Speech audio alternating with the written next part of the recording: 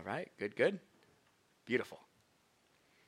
Let's read what our text is this morning, and then we'll just dissect it. Beginning with Luke's Gospel, chapter 21, we're going to read verses 20 through 38. Jesus, if you guys, just as a reminder, Jesus right now, he is telling his disciples, they asked him, what are going to be the signs of the end time? What are going to be the signs of your coming back in judgment? And he says this, beginning with verse 20.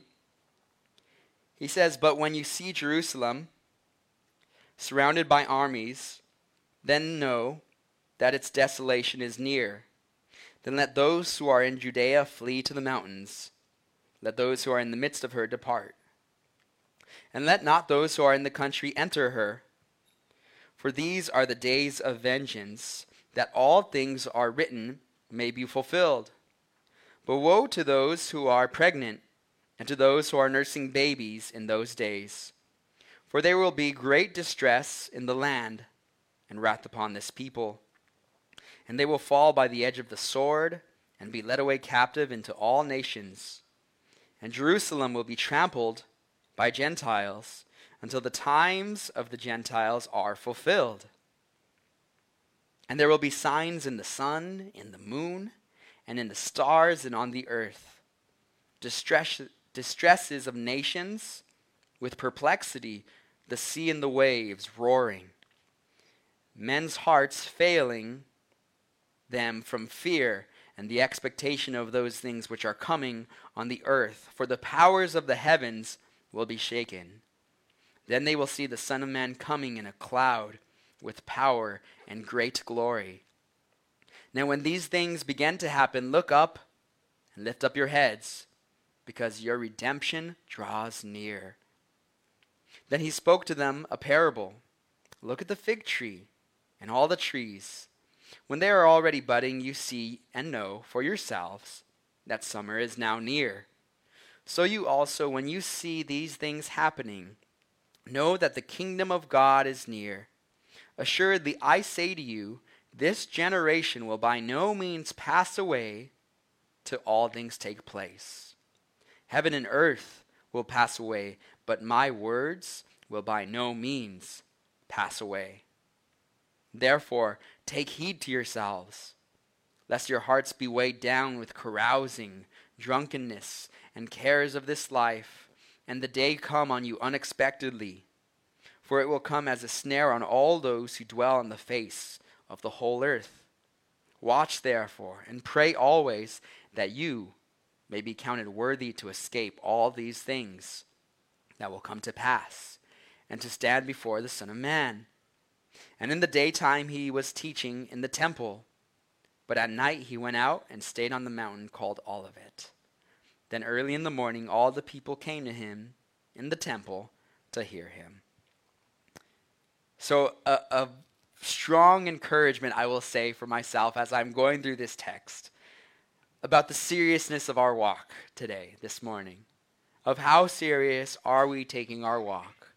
Because there is going to be an end to this world. This world will fade away one day. It's all going to burn, I like to say. It's all going to burn. So sometimes when I even get too caught up in the material things of life, there's a scratch on my motorcycle, it's all going to burn. I know that. I have to be more focused on eternity then. But what are going to be the signs that Jesus is going to return? Because Jesus said there are going to be signs, and that's what we're going to cover today. And as we look at these signs, we're going to start to see and realize, it's going to be a reminder that these signs are taking place today. So let's look at verse 20. It says, "But when you see Jerusalem surrounded by armies, then know that its desolation is near." Now, Jesus is telling his disciples, look, want to know one of the signs that I'm going to return is when Jerusalem is surrounded by armies. Now, many times in prophecy in the Bible, there is a dual fulfillment, which is very unique and interesting to me. Because in 70 AD, after the time of Jesus' life, death, and resurrection, there was the Roman general Titus who came to Jerusalem and desolated Jerusalem. Remember last week I was reminding us of how Jesus said not one stone will be left upon another in the temple, and the Roman soldiers, they took each stone apart one by one because the gold was inside of those stones. And they tore it apart. So when Titus did that, this is after Jesus warned them, he said, look, Jerusalem is going to be surrounded by armies. That literally happened. But there is going to come a full and a complete fulfillment of this also in the future. Because we know that there's going to come a day when everyone is going to turn against Jerusalem. Or most everyone is going to turn against Jerusalem. There will be few who try to pray for the peace of Jerusalem and stand up for them. Now there's a verse in referring to Babylon in Isaiah chapter 47, verses 1 through 3. And I want to kind of just give you guys another example of, look, there's dual fulfillments in our scripture, in our Bible. Now, you've heard of maybe the nation of Babylon, the Babylonian Empire. There's songs that talk about Babylon. In Isaiah chapter 47, he actually prophesied that the nation of Babylon would fall down. In Isaiah chapter 47, verses 1 through 3, Isaiah wrote, "Come down and sit in the dust, O virgin daughter of Babylon. Sit on the ground without a throne, O daughter of the Chaldeans, for you shall no more be called tender and delicate. Your nakedness shall be uncovered, yes, your shame will be seen, and I will take vengeance, and I will not arbitrate with a man." So Babylon was a wicked empire, so wicked that they would sacrifice their children to the god of Molech, the gods of Baal. They would put the children on these altars and light the altars on fire as a sacrifice to these idols. So because of this, God allowed another nation to come and conquer Babylon. That nation was the Persians. And you can look all this up in history. World history talks about there was the nation of Babylon, who was then conquered by the Persians. So Isaiah prophesied that Babylon would fall. And Babylon did fall. But in the end times, the Babylonian world spiritual system is going to rise up again. And the Babylonian world system, what it is, it's basically a one world government and even a one world religion that is all about exalting man to the highest pinnacle. Not God, but man. And that's going to come also in the form of the Antichrist. Now, in the book of Revelation, a future time, Revelation chapter 18, verses 1 through 2, it talks about, again, Babylon falling. So this is the dual fulfillment I'm showing us here. In Revelation chapter 18, verses 1 and 2, John wrote, "After these things, I saw another angel coming down from heaven, having great authority. And the earth was illuminated with his glory.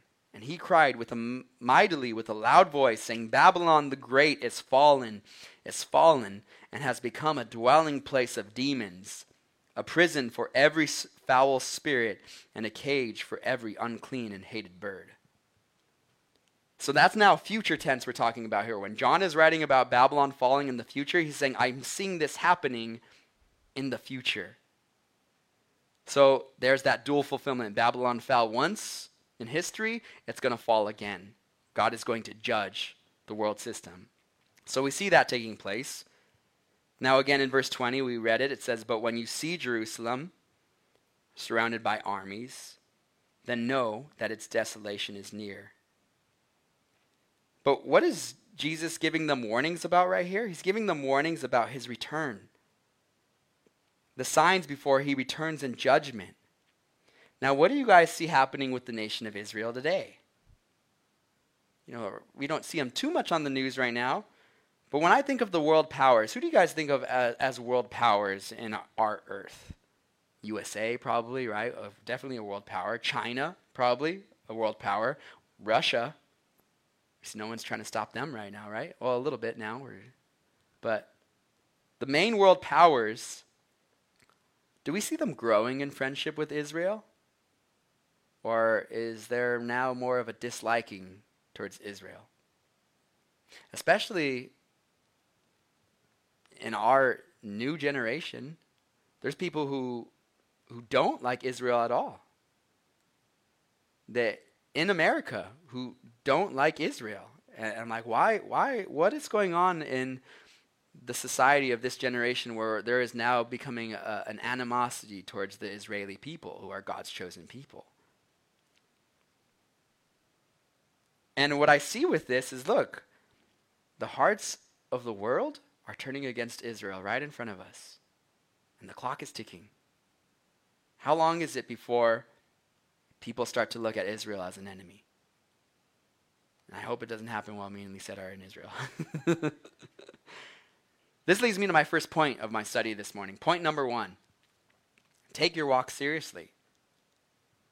See, if you are not serious about your walk and the call that Jesus has in your life, then today is the day to get serious. Because we see these signs coming more and more frequent. In verse 21, Jesus continues. He says, "Then let those who are in Judea flee to the mountains. Let those who are in the midst of her depart. And let not those who are in the country enter her." So now Jesus is giving a warning to these people about what they should do if they find themselves in this particular tribulation. I have a couple maps that I just want to give you guys kind of an idea when Jesus is saying this to these people. Let's show the first map of the Roman Empire. So it's coming up. There it is. Beautiful. So you could see right there, Spain, Rome. This is during Jesus' time. And the Mediterranean Sea and all this. And then this little tiny plot of land right there. That's Israel, where it says Galilee, Jerusalem, Judea. And that was the little portion of Judea. And then over there you got Italy, the boot, right? Greece, Turkey. Show the next map too. We're going to zoom into Israel. Okay, so now this is Israel zoomed in. There's the Mediterranean Sea, the sea that we were looking at. And that orange portion right there, that's Judea.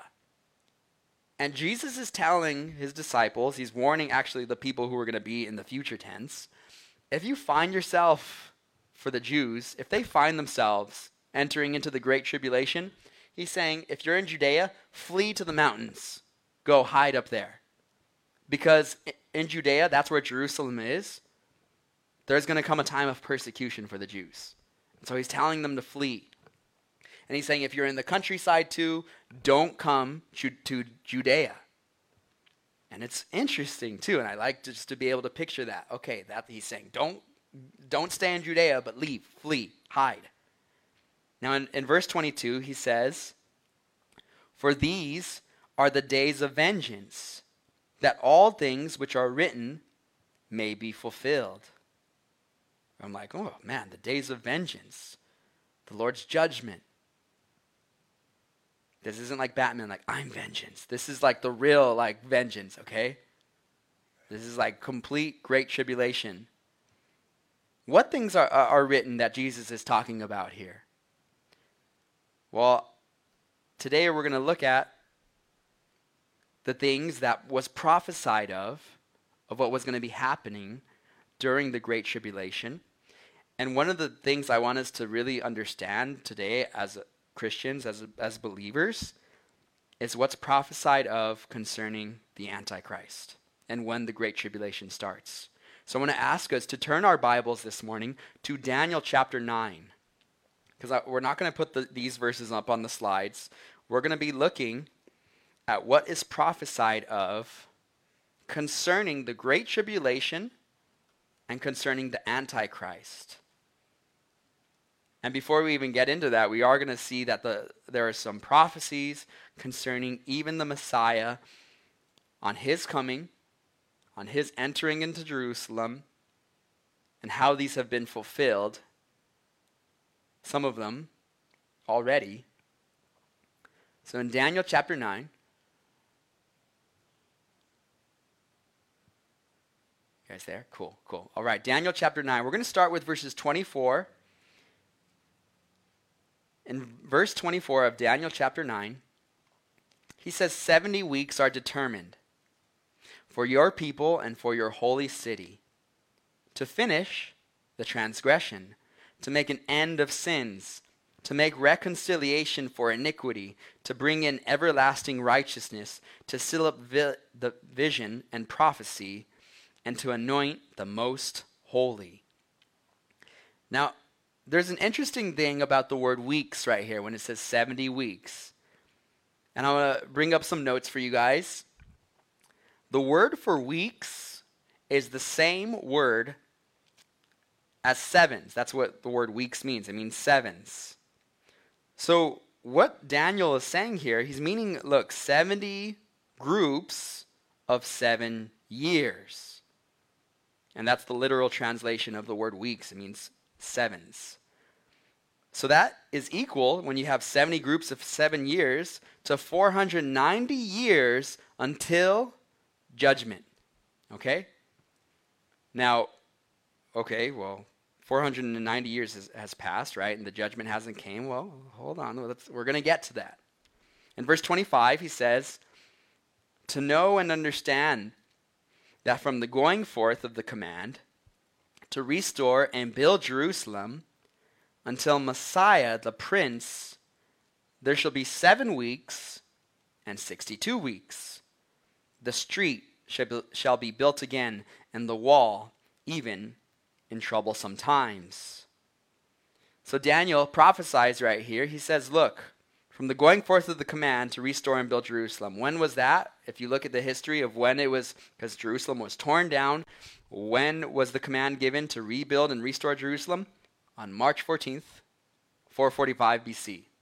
King Artaxerxes, he decreed to rebuild Jerusalem, and they started to rebuild it. So from the time that he sent out that decree, there was going to be 7 weeks, and remember, it's 7 groups of 7 years, which is 49 years, and then there's going to be another 62 groups of 7 years, right there in verse 25, which is equal to 434 years. So when you add those two together, you get 483 years. So do you see where I'm getting these weeks from? It says there shall be 7 weeks and 62 weeks in verse 25. So remember, 7 sevens and 62 sevens. So that's 483 years. Now, in the next slide, biblical years were 360 days in length. Okay, it's not like our calendar. Their years were 360 days. So from March 14th, 445 BC, exactly 483 biblical years later, Jesus walked in to Jerusalem. And that's exactly what it said. Until Messiah the Prince, to restore and build Jerusalem. Then Jesus came into Jerusalem exactly as was prophesied, which is incredible, okay? And then in verse 26, after the 62 weeks, Messiah, that's Jesus, shall be cut off, but not for himself. And the people of the prince, that's the Antichrist, who is to come, shall destroy the city and the sanctuary. The end of it shall be with a flood. Until the end of the war, desolations are determined. So in verse 26, we have 2 things mentioned here. First, we have Jesus being cut off. After he rode into Jerusalem, it was only 7 days later that he was crucified. And then the prince who is to come, referring to the Antichrist, meaning, look, after 62 groups of 7 years, Jesus is going to be crucified, and then the Antichrist would come after that. So remember, so far we've fulfilled 483 years of prophecy because we added up the years. But Daniel said that there was going to be 490 years. So there's still 7 years that need to be fulfilled. So what's going on with those 7 years? How come we haven't seen those? Well, those 7 years are the Great Tribulation. That's coming. And right now, we're basically in a period of grace. So let's look at verse 27, still in Daniel's book. It It says, then he shall confirm a covenant with many for 1 week. And again, that week is 7 years, okay? But in the middle of the week, in the middle of the 7 years, he shall bring an end to the sacrifice and offering. And on the wing of abominations shall be one who makes desolate, even until the consummation, which is determined, is poured out on the desolate. So this he it's talking about here, that's the Antichrist again. He's going to confirm a covenant, meaning this treaty, a peace agreement for 7 years. And in the middle of that 7 years, the Antichrist is going to go into the temple and he's going to commit what is called this abomination of desolation. So he's going to stop the sacrifices that are going on. So when do we know that the Great Tribulation begins? When the Antichrist makes the peace treaty. That's the start. That's when the clock starts ticking now. Judgment is the Great Tribulation for 7 years. Now, as believers, as Christians, we don't have to fear the Great Tribulation. And the reason why is God has not appointed us unto his wrath. We're appointed unto mercy. So we know that the Bible talks about us being caught up in a twinkling of an eye, that the rapture of the church is going to take place. And we're going to get to miss the Great Tribulation. So that's why he's saying, pray that you're counted worthy to escape these things. Now, again, in the middle of the Great Tribulation, the Antichrist, he's going to come and say, look, worship my false idol. And then he's going to begin an assault on the Jews and try to kill them all. And then God is going to take the Jews and protect them in a fortified city. And many people think that that fortified city is the rock city of Petra. So that time is coming. In Matthew's gospel, Jesus spoke of this. He said, look, in Matthew 24, verses 15 through 18, he said, it's on the screens there. Therefore, when you see the abomination of desolation spoken of by Daniel the prophet, standing in the holy place, then let those who are in Judea flee to the mountains. Let him who is on the housetop not go down to take anything out of his house, and let him who is in the field not go back to get his clothes. So there's going to come a great tribulation amongst even the Jews at that time. Now go back to Luke's gospel, chapter 23. Jesus continues in his warnings. He says, but woe to those who are pregnant and to those who are nursing babies in those days. For there will be great distress in the land and wrath upon this people. And they will fall by the edge of the sword and be led away captive into all nations. And Jerusalem will be trampled by Gentiles until the times of the Gentiles are fulfilled. Now remember, again, with this dual prophetic word, Rome, they devastated the land of Israel.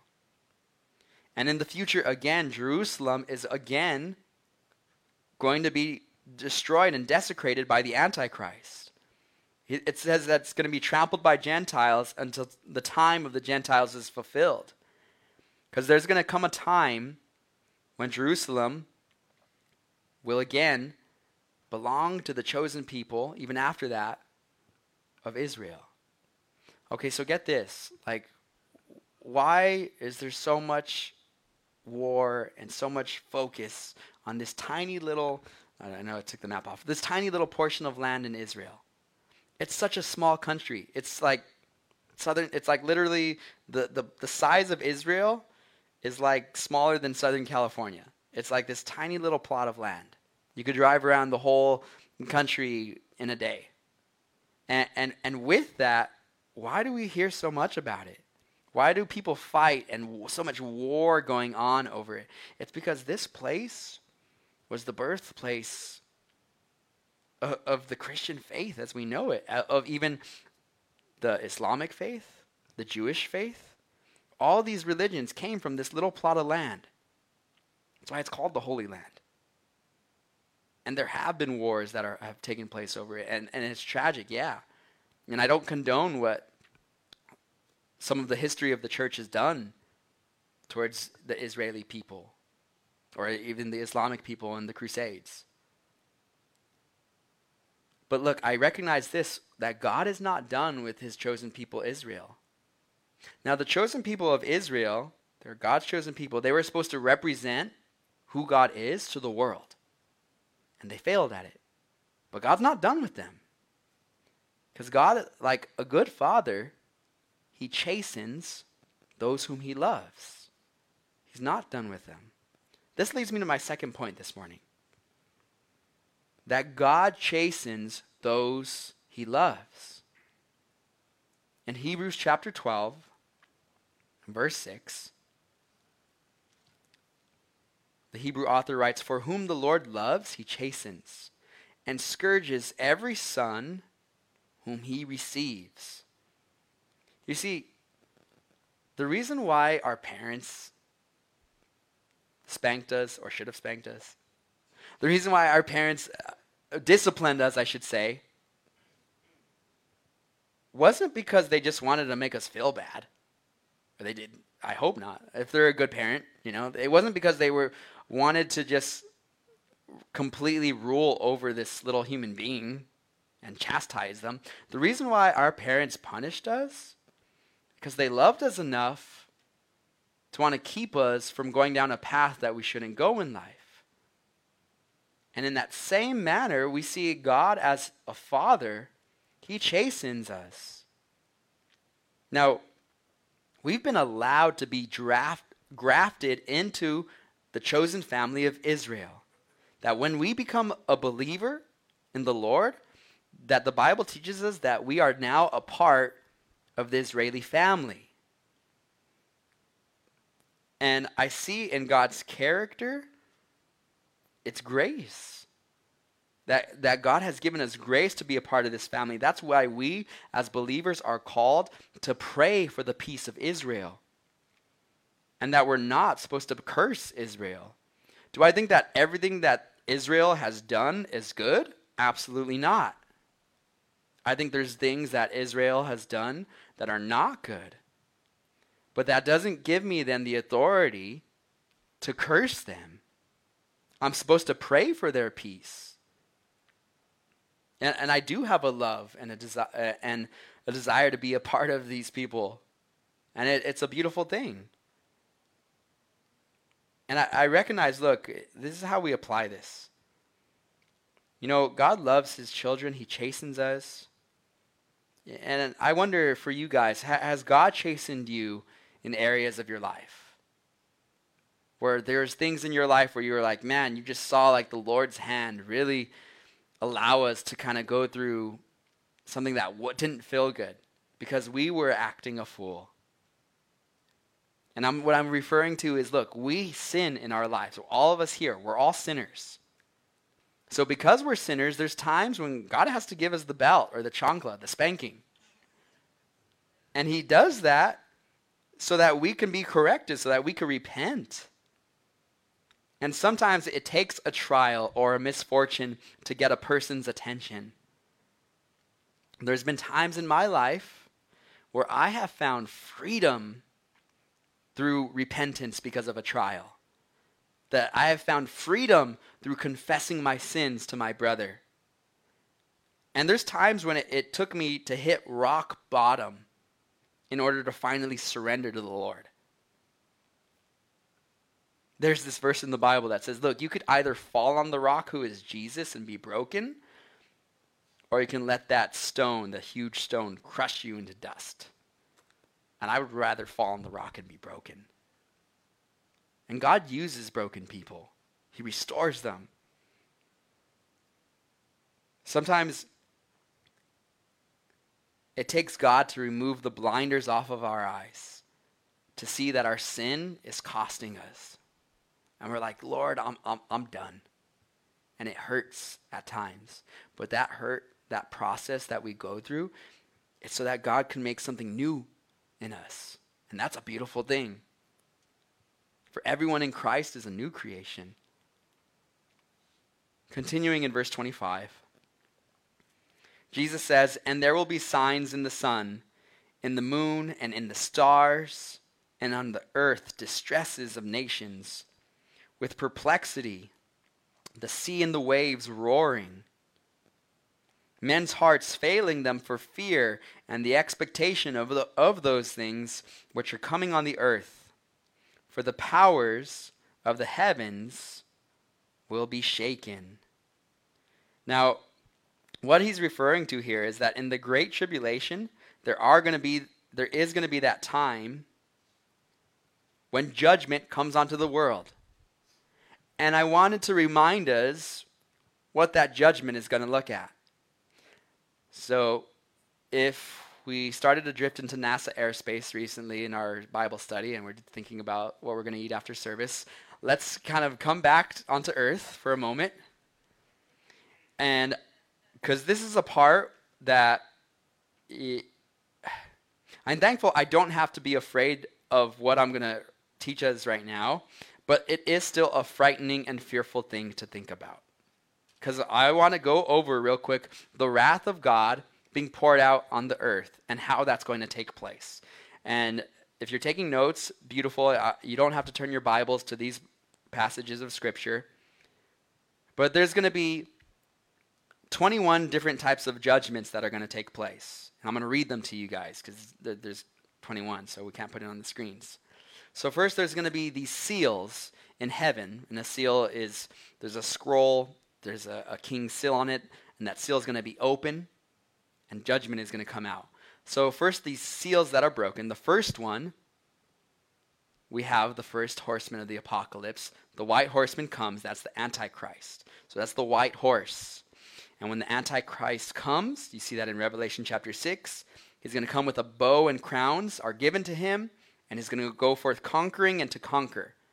So first, the Antichrist is going to come into the world as a conqueror. The second seal, a red horse, is going to come. And this is John the Revelator. He's seeing all these things that are signs of the end time. So he's seeing this, and it's a sign referring to a literal thing that's going to take place. So the red horse he sees, and the red horse is going to be symbolic of great war upon the entire earth. Then the third seal, a black horse is going to come. And the black horse is going to bring with him famines. And when the famines come, the whole world is going to hurt so much so that it's going to cost a day's wage for oil and wine. Now, the pale horse, the fourth seal, when he comes, 1/4 of the earth is going to die. They're going to be killed because of the hunger that is caused by these famines. People are also going to kill, but with the sword because of him. And then the fifth seal. When the fifth seal is opened, there are going to be martyrs who are killed for Christ during the Great Tribulation. And they will be then placed into heaven, into eternity. On the sixth seal, when that one opens, great earthquakes, the sun and the moon are going to turn to blood, and the stars of heaven will fall. Okay, so you can see catastrophe now on the earth. And then the seventh seal. When the seventh seal, there's going to be silence in heaven for half an hour, which is kind of an interesting thing. That's taking place in heaven. I've heard one Bible commentator say that he believes it's going to be silent in heaven because God himself, the Father, is going to be mourning over what's about to take place on the earth. Just a commentator. Now, let me see the rest of my chart. We're going to talk about the trumpets, but I'm sorry, my notes disappeared from me. Revelation. Oh no. Okay. I think that's it. Oh, beautiful. Now the trumpets. The first trumpet. This is one of the beginning of now more judgments on the earth. When the first trumpet blows, hail and fire mingled with blood are going to hit the earth. So much so that all the grass is going to be burned up on the entire world. Okay, no more green. Okay. Then the second trumpet is going to come, is going to be blown. And something like a great mountain is going to come from the sky with fire mingled with it, and it's going to hit the sea so that the sea becomes blood, and all the living creatures of the sea are going to die. And a third of the ships that are in the ocean will be destroyed. Then the third trumpet is going to blow. And when the third trumpet blows, there's going to be a particular asteroid that is named Wormwood that is going to come from heaven and hit the world. And when it does that, by some way or another, it's going to cause all the rivers and springs to be made bitter so that when people drink of it, they die. Don't want to be here for that. Fourth trumpet blows. And when the fourth trumpet blows, a third of the sun and the moon and the stars are struck and darkened so that a third of the day and a third of the night, there's no stars or sun. That's going to be taken away. And then the fifth trumpet is going to blow. This is where it gets kind of crazy. When the fifth trumpet blows, there's going to be a pit from hell that's going to open up. And these demonic forces are going to come out of that pit and going to be allowed to attack men and women and to sting them. So much so that these people are going to want to die. And that's going to take place for 5 months. And during this time, the Bible teaches that death will flee the earth. And that people will be trying to commit suicide. I hate to get graphic, but people are going to literally try to kill themselves, but their spirit will not leave their body. So you have someone who takes a gun to his head, blows it off, blows a shot through his head, but his spirit won't leave his body. What does that do to a man? It's like a zombie at that point, right? This is like The Walking Dead in real life. I told you it was going to scare you guys today. The sixth trumpet was going to blow. And when the sixth trumpet blows, 4 angels who are bound underneath the river Euphrates, bound in hell, they're going to be released onto this world to kill a third of mankind.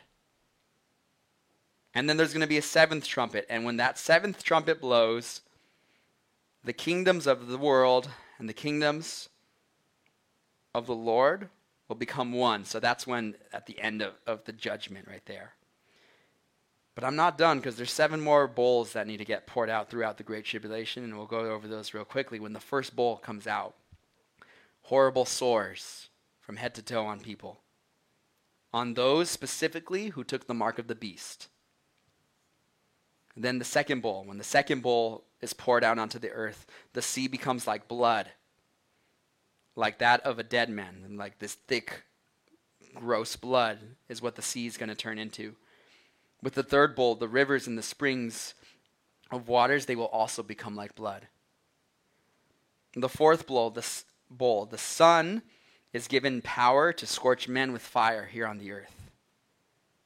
When the fifth bowl is poured out onto the earth, the beasts, the animals, they start to attack human beings. It's like Jurassic Park or something. And people will gnaw their tongues because of their pain. When the sixth bowl comes out, the Euphrates River is dried up so that this army can come in the last battle of Armageddon. And the seventh bowl, that's also at the end of the tribulation, is when a voice shouts out from heaven saying, "It is done." And the islands, there's no more islands on the world anymore because of the great catastrophe that's been happening on the world. And Jesus is going to put his foot on the Mount of Olives, and the Mount of Olives is going to split open. And Jesus is going to be victorious in the Battle of Armageddon. Okay, now we have all that in our heads, okay? When Jesus is talking to his disciples here in Luke chapter 21 about these world calamities that are going to take place, this is what he's referring to. And as, a believer, as I study these things, I'm reminded, like as I'm looking at the clock, the prophetic clock of what's the generation, look, nobody knows when exactly Jesus is going to come. Okay? Nobody can say. If you start to hear people say in 2027 that Jesus is coming back, false prophet, okay? Don't listen to them. Nobody knows the day or the hour, Jesus taught, okay? But he did give us signs of what's going to come. So back in Luke's gospel, let me pull up my notes again.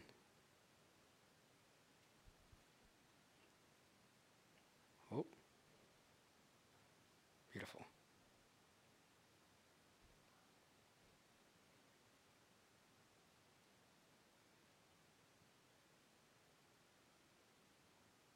Tell me what verse I'm on.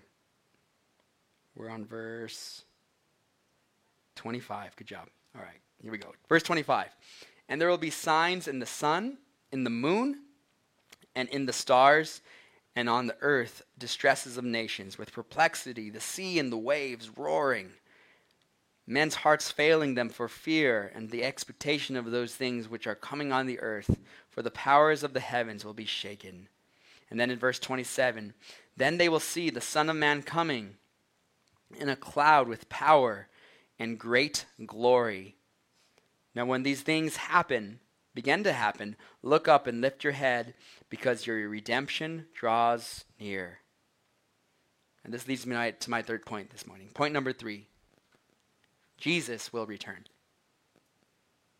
Jesus is not done. The world is going to experience judgment. Sometimes we think, like, how can a loving God allow for so much evil in the world? Well, he's going to deal with evil. There's going to come a day when all the evils of this world will be dealt with. Now, to the believers, when we hear of Jesus' return, that's our redemption. But to the unbeliever, it's a fearful thing. So much so that they will turn against it and hate it. And when I think of the idea of redemption, this church is called Redeemed Church Fellowship for a reason. It's that idea that we have been bought back, purchased by Jesus' blood, and we belong to God. From the debt of sin, we've been set free.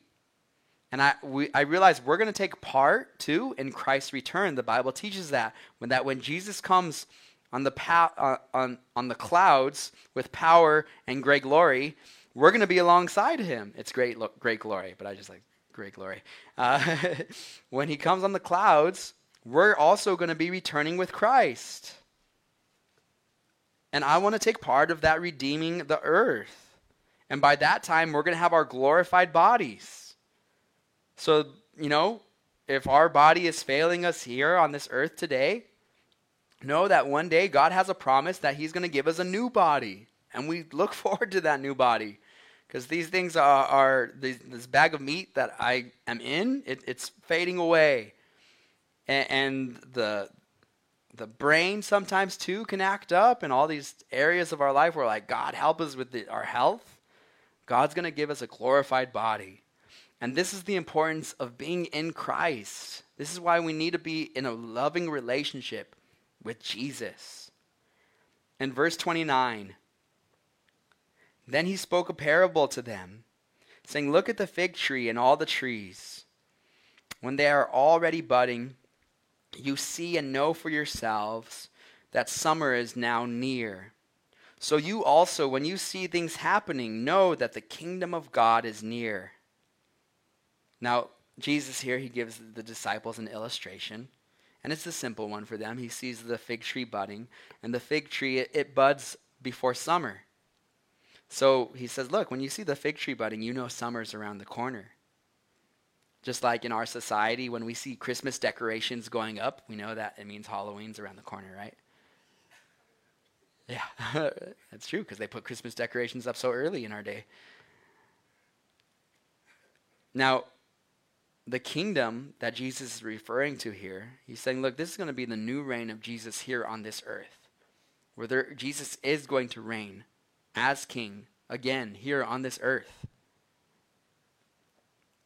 And we get to be a part of that.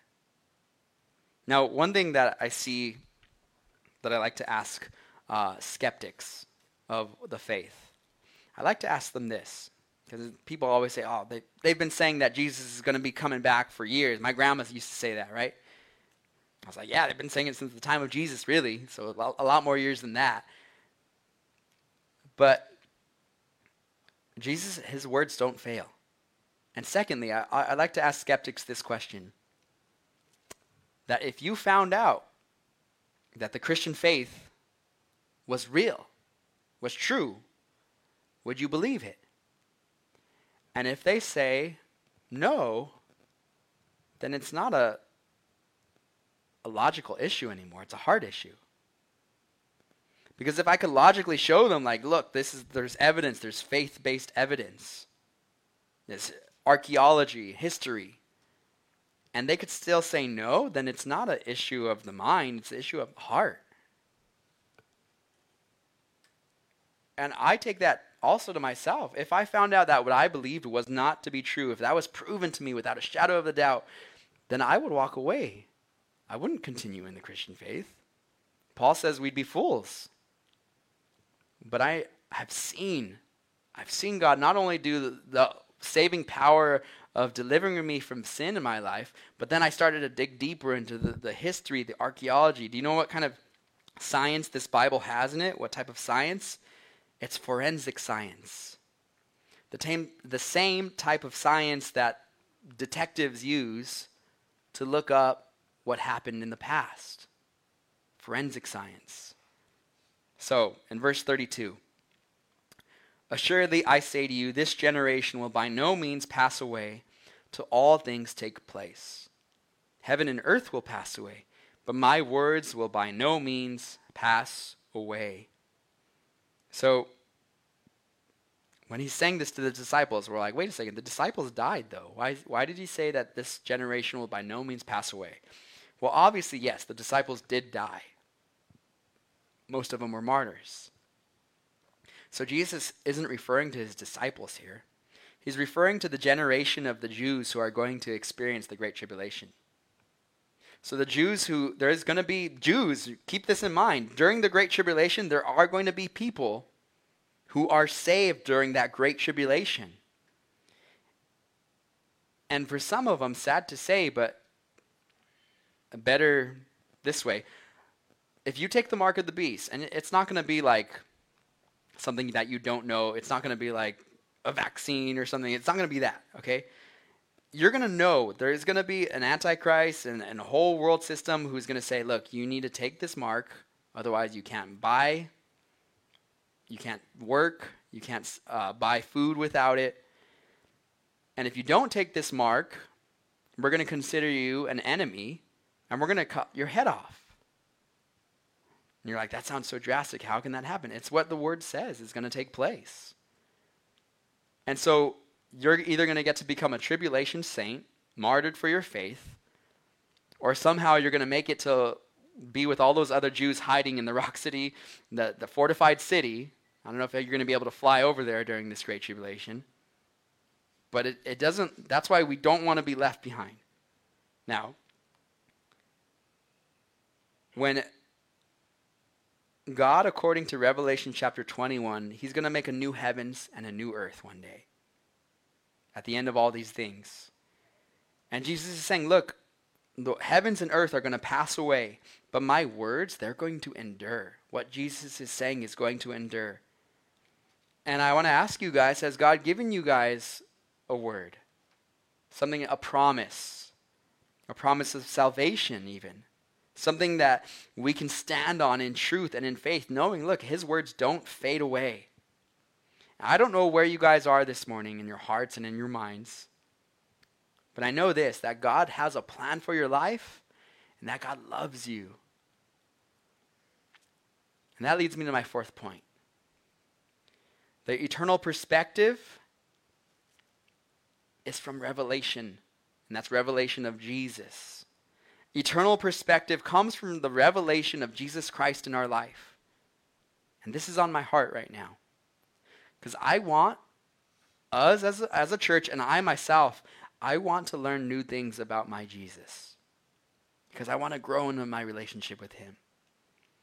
The same way that we grow in our relationships with our friends, our family members, and we're learning new things about them. We can learn new things about who Jesus is, that he can have a personal relationship with us. And how much is there to know about an infinite Messiah? Infinite things. And this is why heaven isn't going to be boring. We think, we're just going to sit up there and play on the harp like for eternity? That sounds kind of boring, right? No, because we have an infinite God. And Jesus himself is going to be so amazing. The most amazing experience mentally, physically, spiritually that we can ever have is Jesus himself. He's going to be the light in heaven. We're not even going to need a sun anymore. His words don't fade. And Jesus is God's word. When the Trinity, God the Father, the Holy Spirit, and Jesus at the beginning of creation were all together and said, let there be light, let there be stars in the sky and the sun and the waters on this earth and the land creatures and the water creatures and all these things. And Jesus was called the Word, according to John's Gospel. And when I see that, look, we use words to communicate to one another. So God sent Jesus, his son, as a mediator to communicate to us a relationship to him. And when all else fails in this life, Jesus will not fail you. If you are experiencing difficulty in your walk today, I want to encourage you guys, ask Jesus to be closer with you in this season. And you can grow in that. You can get closer and closer to Jesus in your life. When religion and the mechanical approach to God, it's not going to do it anymore. We need to ask Jesus to be real, have a real relationship in our life. We're rounding down to these last verses here. Verse 34. But take heed to yourself, lest your hearts be weighed down with carousing, drunkenness, and cares of this life, and that day come on you unexpectedly. For it will come as a snare on all those who dwell on the face of the whole earth. So the warning here, he says, look, carousing, that word literally for carousing refers to the hangover that comes after a night of intoxication. It's an exhortation here, look, stay away from drunkenness, stay away from alcohol. And I know that not every pastor is about to say what I'm going to say, but I'm going to say it here at this church. I, as a pastor, I don't want you guys drinking alcohol. I don't. And there's other churches who maybe a pastor won't say that, but just in this season that we're in, and in the time we're in, and what I have seen alcohol do to families' lives, it's a cancer to me. God bless you. Jesus and the Holy Spirit bless Melissa. In verse 36, watch therefore and pray always that you may be counted worthy to escape all these things that will come to pass and to stand before the Son of Man. So look, this is where he's saying pray, watch therefore, be alert. And I see this in my last point today of our study. Point 5, replace earthly desires with prayer. When that temptation comes in our life, start to talk to God. Start to talk to Jesus. Invite Jesus into that moment with you. Like, Jesus, just be here with me. Be in the room with me. And in the daytime, in verse 37, and in the daytime he was teaching in the temple, but at night he went out and stayed on the mountain called Olivet. And then early in the morning, all the people came to him in the temple to hear him. See, Jesus, again, we see his ministry. He also was teaching in the temple. And why? Because he's caring for people. And I realize Jesus cares for you today, this morning. So are there things that we need to start taking seriously in our walk? Has God been chastening us? Know that he loves you guys if he has.